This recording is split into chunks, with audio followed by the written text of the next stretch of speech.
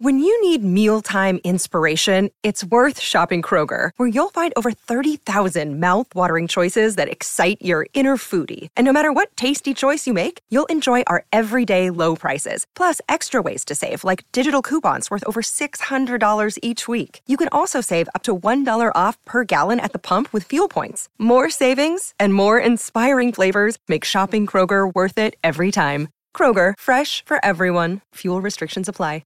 With threats to our nation waiting around every corner, adaptability is more important than ever. When conditions change without notice, quick strategic thinking is crucial. And with obstacles consistently impending, determination is essential in overcoming them. It's this willingness, decisiveness, and resilience that sets Marines apart. With our fighting spirit, we don't just fight battles, we win them. Marines are the constant our nation counts on to fight the unknown. And through adaptable problem solving, we do just that. Learn more at marines.com.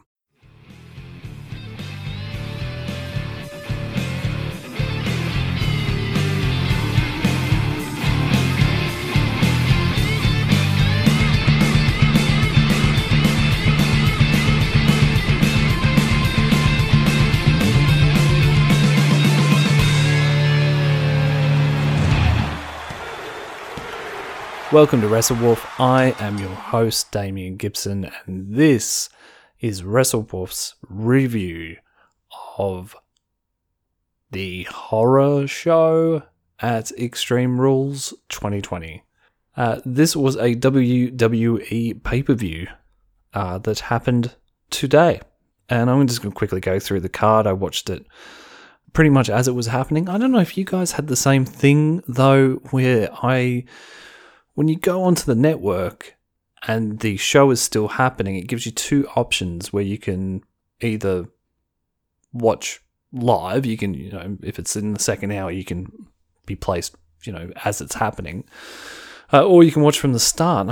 Like 6 or 7 times I was like from the start, and it was just kept dropping me into the live part of the stream, and I was like, no. Managed to avoid all spoilers though, which was good.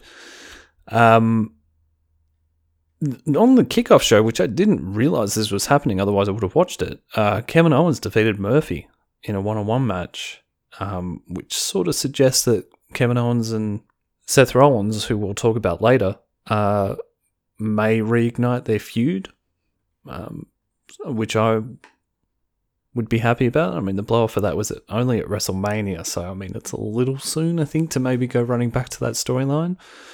But they work very well off each other, and also this kind of the whole Monday Night Messiah character was born of Kevin Owens, because Kevin Owens essentially told him to shut up when he was trying to talk about how he carries the brand on his back and all that kind of thing.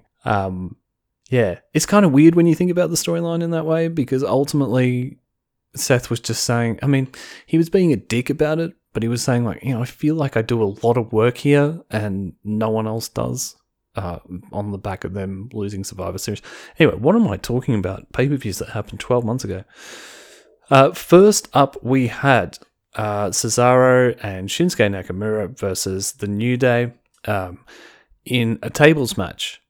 It was kind of easy to forget that this was an Extreme Rules pay-per-view, and I promised myself that I wouldn't be super negative, and I'm not going to be, but I just think the Extreme Rules pay-per-view as a concept has become so diluted over the years that, I don't know, when you get to it, like, one, we know it's the PG era, so it's not going to really live up to anyone's expectations, especially if you're as old as someone like myself and remember ECW or even WWE hardcore matches or WCW hardcore matches. These sort of pale in comparison. Not to say that the guys and girls don't put their bodies on the line, they do, but it's just with the PG era happening, it seems almost pointless to kind of do it. But I suppose it breaks it up. It also backs you into a corner with booking, because you've got this particular pay-per-view on the horizon and you've got to do all the booking around it. So you kind of end up with a match like this where it's like, well, it's a tag team match and we're going to have a ladder, well, it might as well have been a ladder match. We're going to have a tables match because, Devon get the tables. So we ended up having what every tables match is, a whole bunch of convoluted situations where people almost get put through tables and don't. 2 tables were stacked upon each other, and they kind of just sat there ominously for the second half of the match. And someone's going to take a giant bump through those tables, and that someone was Kofi Kingston. And oh boy, did he take a big bump! And Shinsuke and Cesaro, guys, fucking drop the streamers. They've won something. I don't know if you know how big a deal this is for either of these guys to actually win something. Yes, they should both be single stars in their own right, but I'll take it. Tag team champs, fine, great. Yeah, and probably a warranted pat on the back for all the work they did with Sami Zayn before the vid got in the way of that storyline. Next up, we had the SmackDown Women's Champion match between Bayley and Nikki Cross, and beforehand we had Nikki Cross getting a pep talk from Alexa Bliss, and Asuka and Kairi Sane. God, I almost completely forgot who she was for a second. Telling her that they believed in her and she could do it, and win the belt. And she did. Initially, she came out roaring and got a lot more offense into this in this match than I thought she may have. I think there are little. It's fairly obvious, I think, watching it, that Nikki Cross is going to revert to her NXT character, which is kind of a tweener. She's not really a heel or a face because she's too mental to be considered either. She kind of just does whatever she wants. I think after losing this match, she will revert to this character, and that's cool. I'm down with that. And Bayley and Sasha were at their just arsehole-ish best. It was very apparent that Bayley was not going to be able to win this match, which she did, by pure wrestling alone. So she does what a heel she does what a heel does best, and cheats. She got given one of the boss's boss rings, punched Nikki right in the guts, and basically got the win from there, meaning that they get to retain all the gold and might end up with all the women's championships match, all the championship belts, if Sasha ends up getting the win later on in the night. This is where things started to get a little bit weird, and there's been a lot of backlash online about some of the booking and results on this match, which I personally didn't have a huge problem with, but I can understand where a lot of the kids are coming from. Yes, so the next match was the United States Championship match, which had been billed as a match between MVP and Apollo Crews, and there'd been quite a bit of build-up towards this, with MVP unveiling the new United States Championship belt, which I love, by the way, even though there is a bit of a cock and balls slip-up there that I'll put a photo up on the social so you can see. But besides that, maybe I won't, because it does really ruin the belt for you once it gets pointed out to you. But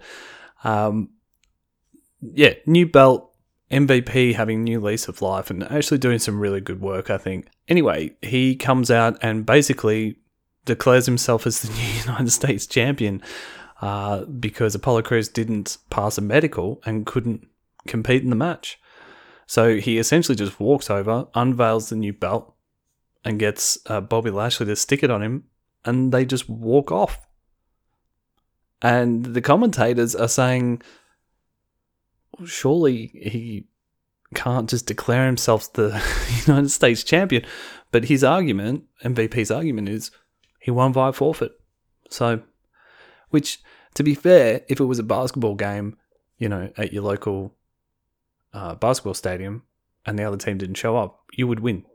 So, so MVP is the United States champion. This 2020 is a weird year, man. Next up, we had the eye for an eye match. Seth Rollins defeated Rey Mysterio. This match was, how do I describe it? I was going to say over the top, but I feel like it's a really sort of cliched way of describing something that's different. People constantly talk about how they want a return to the Attitude Era and they want different kind of booking, they want different kind of matches. And even myself, I have to put my hand up and say I'm guilty of this. A lot of the time when WWE give this to us, we just spit it back in their face. And I've seen a lot of commentary along the lines of online of, oh, this match was so dumb. But I loved it. Like kind of like smark. Oh, I know it's not real wrestling, but I still loved it. And I actually genuinely thought this told a really compelling story. Now, obviously, if you just walked in off the street and watched this, you'd be like, this is ridiculous. But the story was set up. Seth blinded Ray. Ray was so angry about the whole situation, and Seth essentially, trying to get Dominic, Ray's son, to join his group, his cult, his church, that Ray made a bad decision and asked for an eye match. And that Seth is so far gone that not only did he accept it, he ended up removing Ray's other eye. And I love the fact that they went through with this. There was no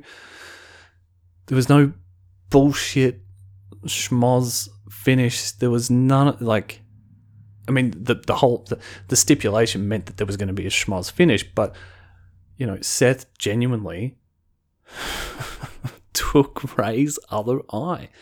And so now, like, until the end of time, we have to say Seth Rollins legitimately, in kayfabe, blinded Rey Mysterio. And I want to say dumber sentences like that when we're talking about wrestling. As much as I have enjoyed AEW's sort of take of like rankings and, making it more like sport, and that's cool, and I do like that. I think WWE have always succeeded when they have been weird, and when they have let their instincts guide them, and people never shut up about the Attitude Era, even though I don't think it was the best period for wrestling.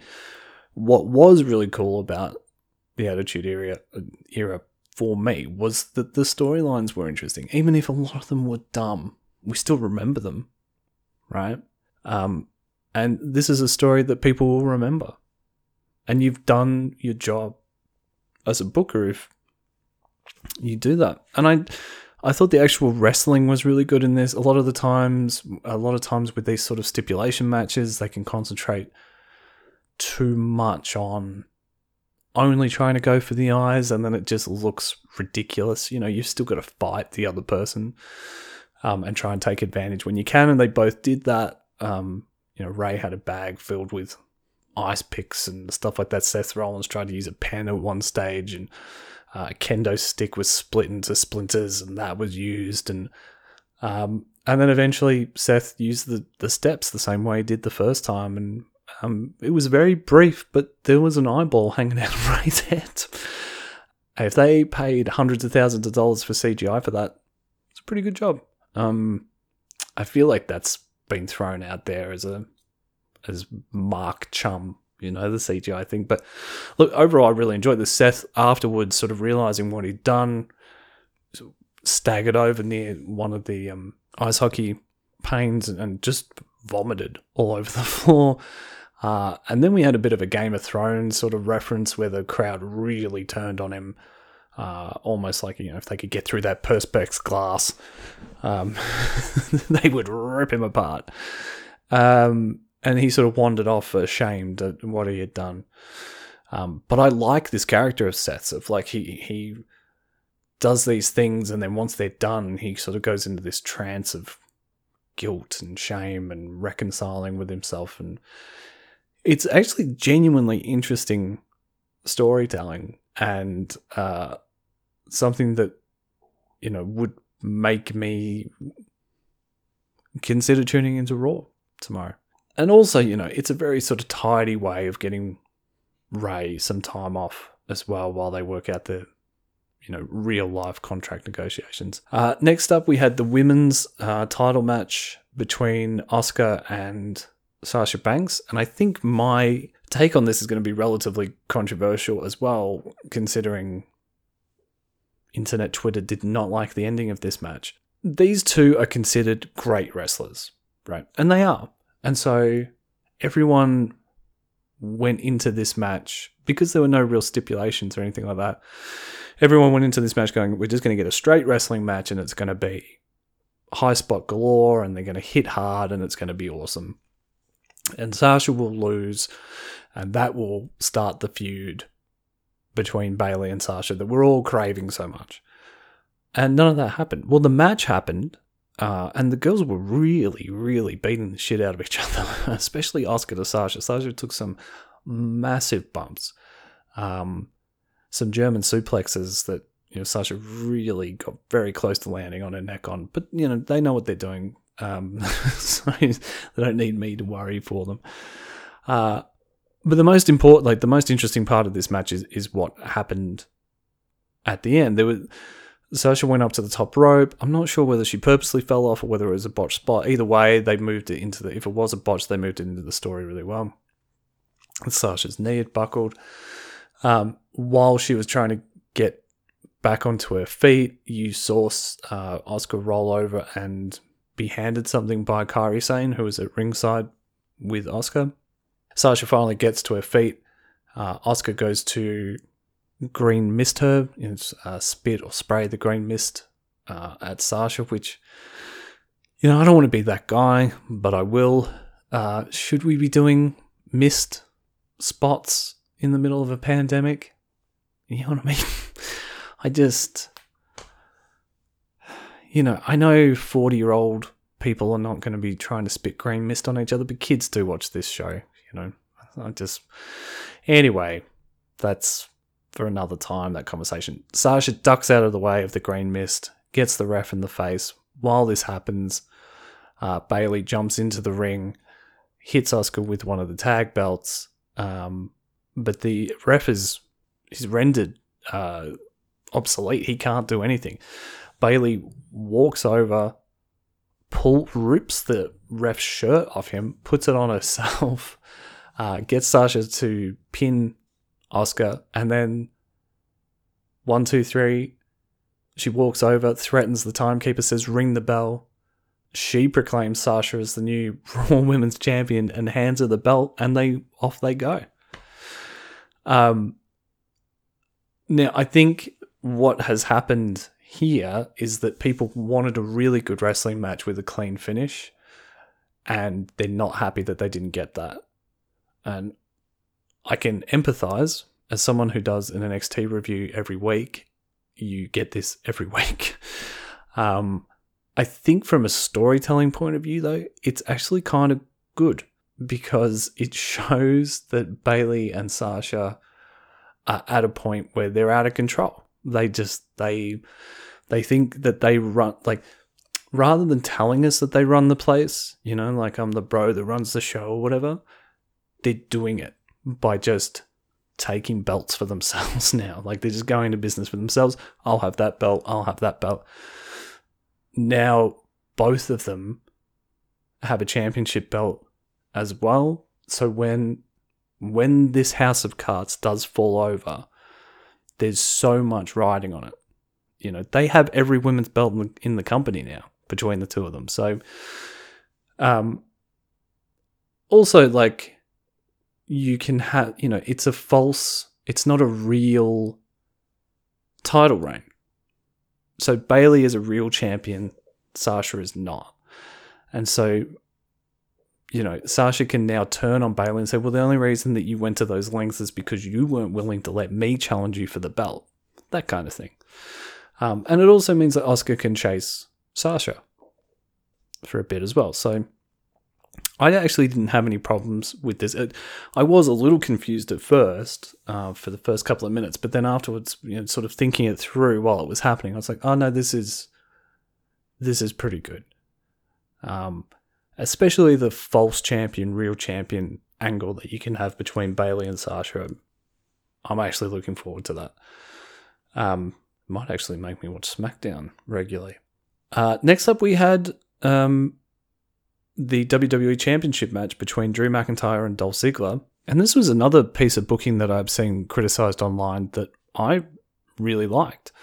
Drew McIntyre was to choose the stipulation, and he was keeping it a secret. So I liked this, that he wasn't going to tell Drew until the match, which he did. They both came out to the match, and he grabbed the mic, and Dolph said, well, my stipulation is that the match is Extreme Rules.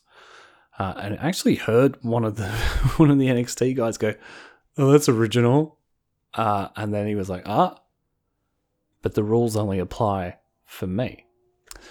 So basically Drew could do whatever he wanted. Dolph could do whatever he wanted to Drew McIntyre, and Drew McIntyre had to fight clean. And I love this stipulation. I'm sure it's been done before, but I haven't seen it. And it fits really well with a heel, the kind of heel that Dolph is. He's so obsessed with beating Drew McIntyre and showing that, he was the real reason why Drew McIntyre was the champion, and blah, blah, blah, blah, blah, blah. That he'll go to these lengths. And also, it's that kind of thing of like, well, if he's a really bad guy and he's got the opportunity to choose a stipulation, why wouldn't the stipulation be, you can't hit me? Or, you know what I mean? Like, you think about it over 40, 50 years of wrestlers choosing the stipulation and never just doing what people would do in real life and say, okay, you can't hit me. Only I can hit you. I mean, this is the closest we've ever got to that.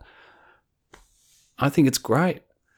And both the guys did a really good job of telling that story through that stipulation. Dolph kept trying to hit Drew with all these different toys that he found around the place, and Drew was managing to counter the majority of it. I mean, not at any point did I really think that Dolph Ziggler was going to beat Drew McIntyre, but he gave him a decent run for his money.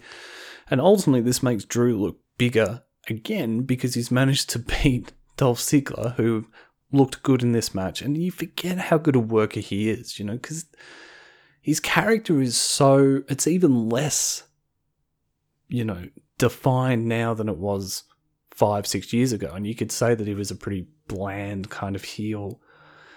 Then he used to have the show off, right? Like, and that's something that you can hang your hat on. Now it's like, what is Dolph Ziggler? What is his character? I mean, there's a lot of this in WWE and AEW, where it's like, well, what are you? Who are you? And this seems to be what a lot of people want. They want just like beige cookie cutter characters, but at least there was some heel behavior going on in this match, even if there wasn't a real character of such that Dolph was playing. Anyway, Drew got the win with a Claymore, of course. But I loved all of this. I thought it was good storytelling right up until the match. The storytelling in the match was fantastic. And I think, it made Dolph look like a smart heel. And the heels are meant to be smarter than the faces. I think this worked on any level you can think of, and it might have been the best match of the night. Next up, we had the Swamp Fight. That's literally the name of it.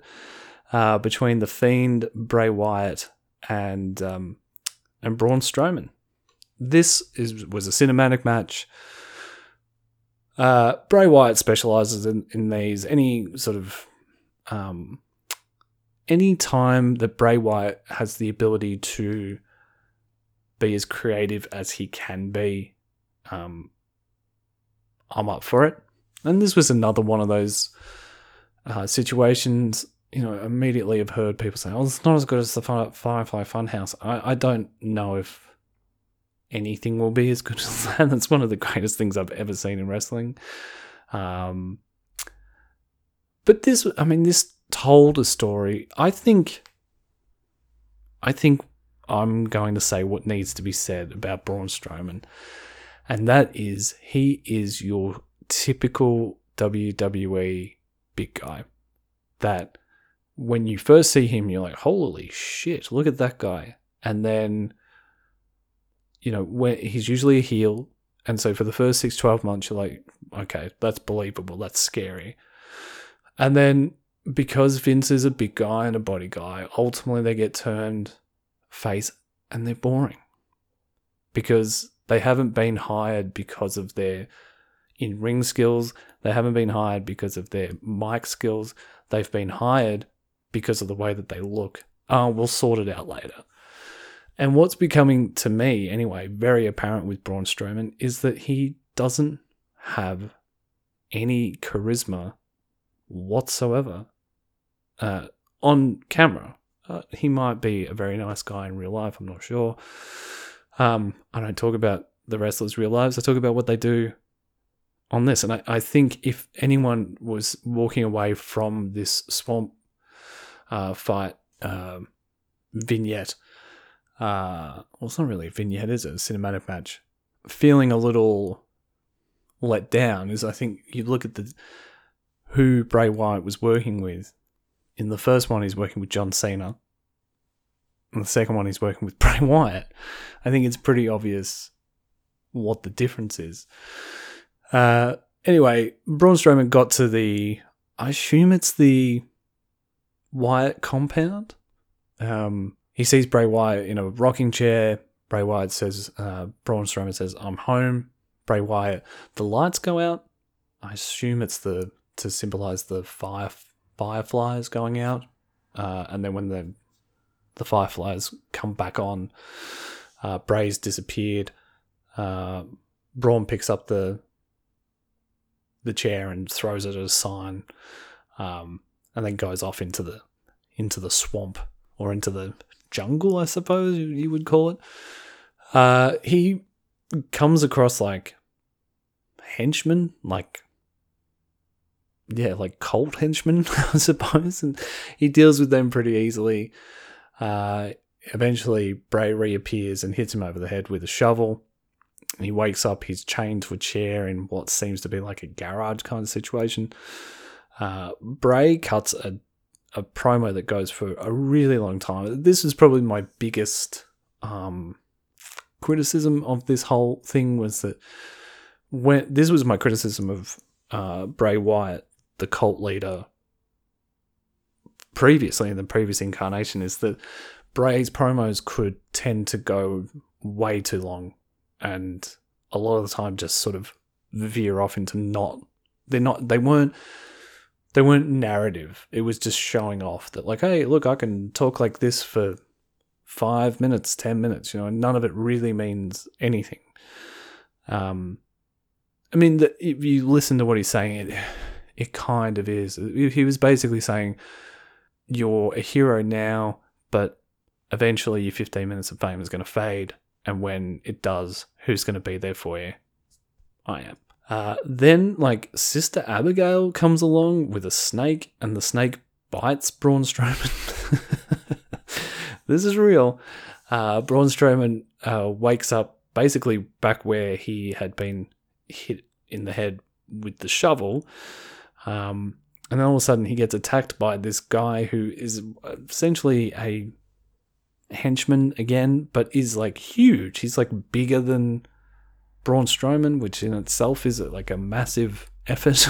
And he's very obviously a stuntman. And this, by the way, this fight is taking place next to a campfire, so it's just only a matter of time before the stuntman gets kicked into the fire, and he does. And he goes running off into the jungle on fire. Next, Braun starts hearing this voice, and it's Sister Abigail, but the voice sounds familiar, saying, "Come home, come home." And then eventually the Sister Abigail lifts her veil, and it's Alexa Bliss. And then there's sort of a continuation on when they were mixed tag team partners, that there was this sort of romance insinuated. And that Braun, she was like, "Oh, no, you always wanted to be with me. Just come home and you can be."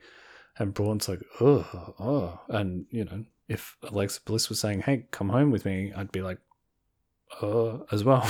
And then Bray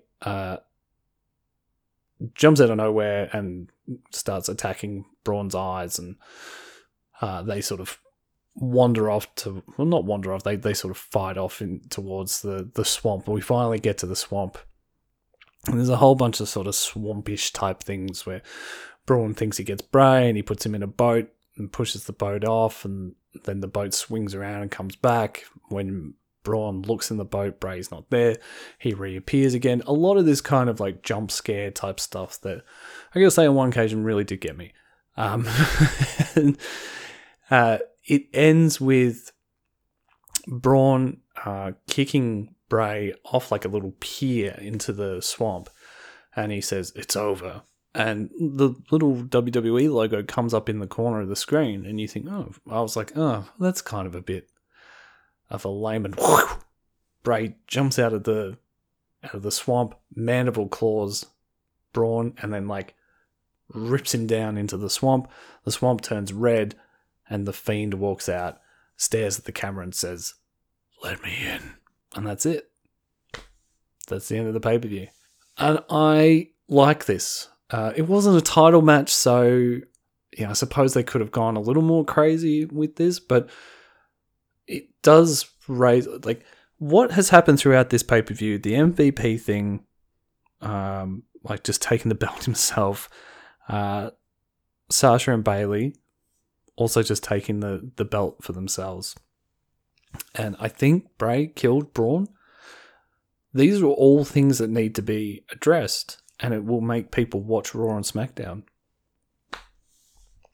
It's kind of weird that they're using pay-per-views to get eyeballs to the weekly shows, but if that's what they need to do to get ratings up, I think they've probably succeeded, unless people are so angry that they stop watching WWE. But for the rest of them fans, they're going to go and check this out. And I'm interested to see what the resolution is of all three of those storylines. Like, my biggest gripe with WWE over the past,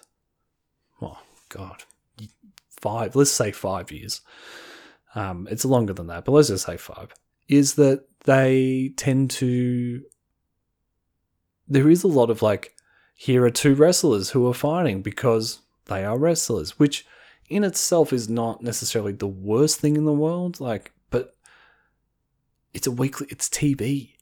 There needs to be narrative. Otherwise, what the fuck are we doing here? Like, it's not real sport, there's a reason why entertainment is in the name of the company. And I was entertained watching this, not out of my seat, but enough for me to be like, that's interesting. Oh, that's kind of cool. There wasn't much of me going, ugh, that's awful.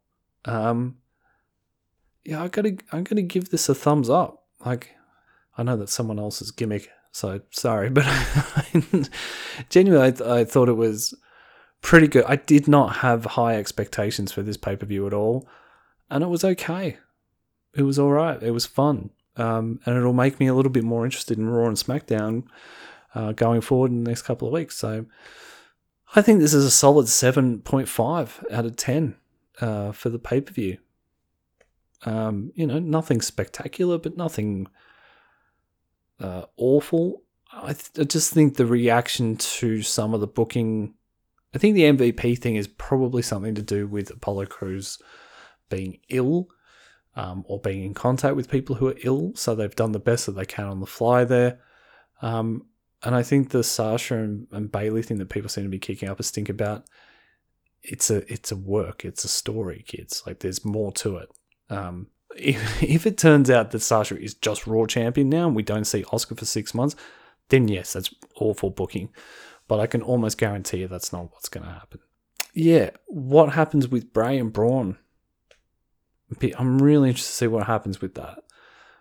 Because with John Cena, with the Firefly Funhouse, that the longer it goes on, the more it feels like, Bray Wyatt killed John Cena? Question mark? Or at least ruined him. So I really hope we don't just have Braun show up on SmackDown this week. Like nothing happened.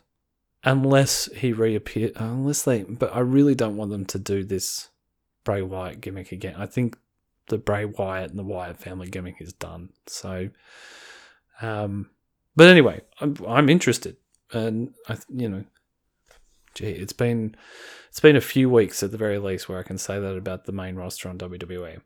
Cool. I'm going to leave it there, guys. Thank you so much for listening. If you're enjoying any of the podcasts, you can check out our weekly AEW show that I do with the Enigma Matthew, our weekly NXT shows that I do on my own, or our new podcast, which is a weekly review of WCW Nitro, which I also do with young Matthew, where we are going through Nitro. And man, seriously, just having so much fun doing it. We've already recorded a few episodes to have in the bank because we can.